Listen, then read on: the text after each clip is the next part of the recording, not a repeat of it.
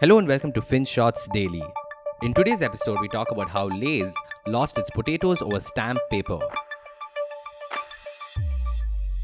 Before we start today's episode, we have a quick announcement.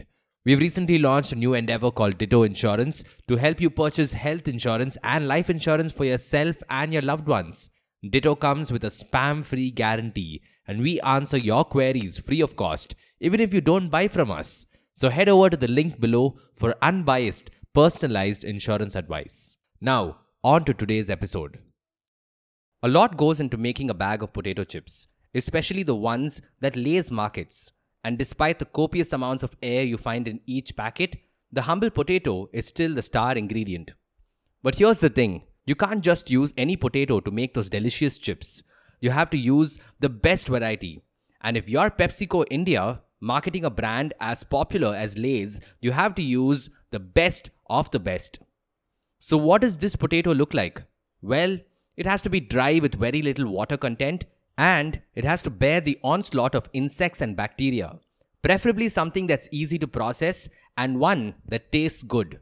Now, of course, this kind of potato doesn't grow in the wild. You will have to cultivate it in a lab. And a certain Dr. Robert Hoops, working at the Frito-Lay research facility, perfected this breed. He created a potato variety so good that it's still used in many parts of the world, decades after it was originally cultivated. Needless to say, PepsiCo had a star in its hands.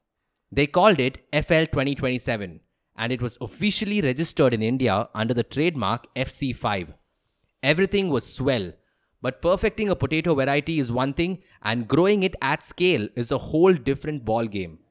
They simply couldn't risk supply disruptions, so in a bid to alleviate some of these risks, they decided to work with farmers across India.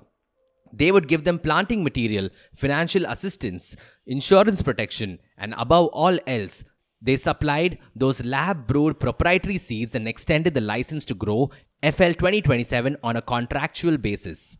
The farmers in turn were expected to only sell the potatoes to PepsiCo, and once again, it seemed like everything was going well, until one day they decided to rock the boat once again.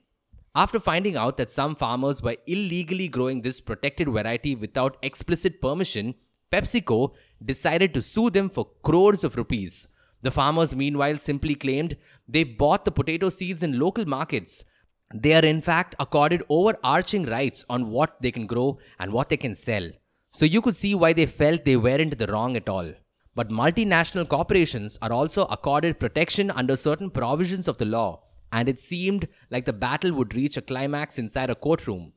However, soon enough it became political. A big foreign company bullying Indian farmers, that's never going to end well for the company, right? And after some deliberation, PepsiCo India decided to withdraw the suit altogether. You would think the story would end here. However, after tasting victory, the farmer group seems to have gone for the jugular.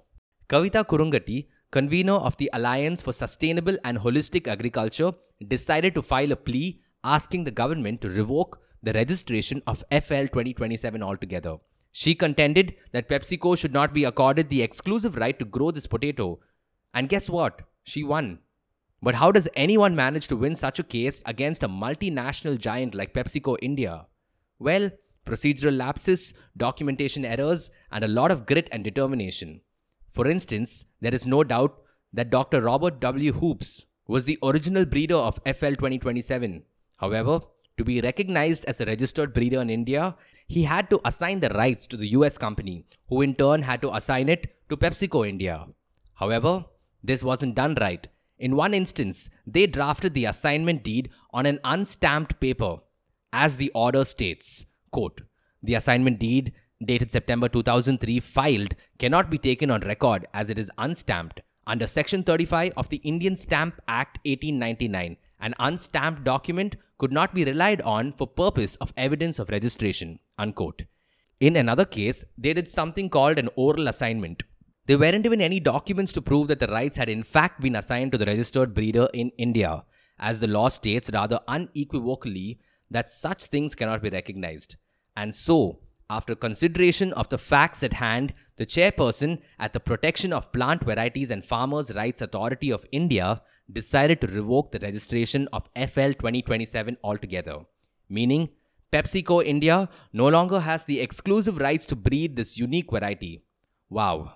And listen, PepsiCo was indeed caught sleeping here, but you don't have to suffer the same fate. Reading the fine print can be hard sometimes. You miss a few things and then it comes to bite you back when you least suspect it.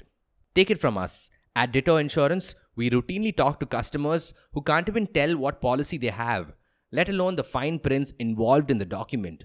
So if you're planning on buying insurance and signing on a 30-page contract filled with legal jargon and strange exemptions, make sure you consult an expert before.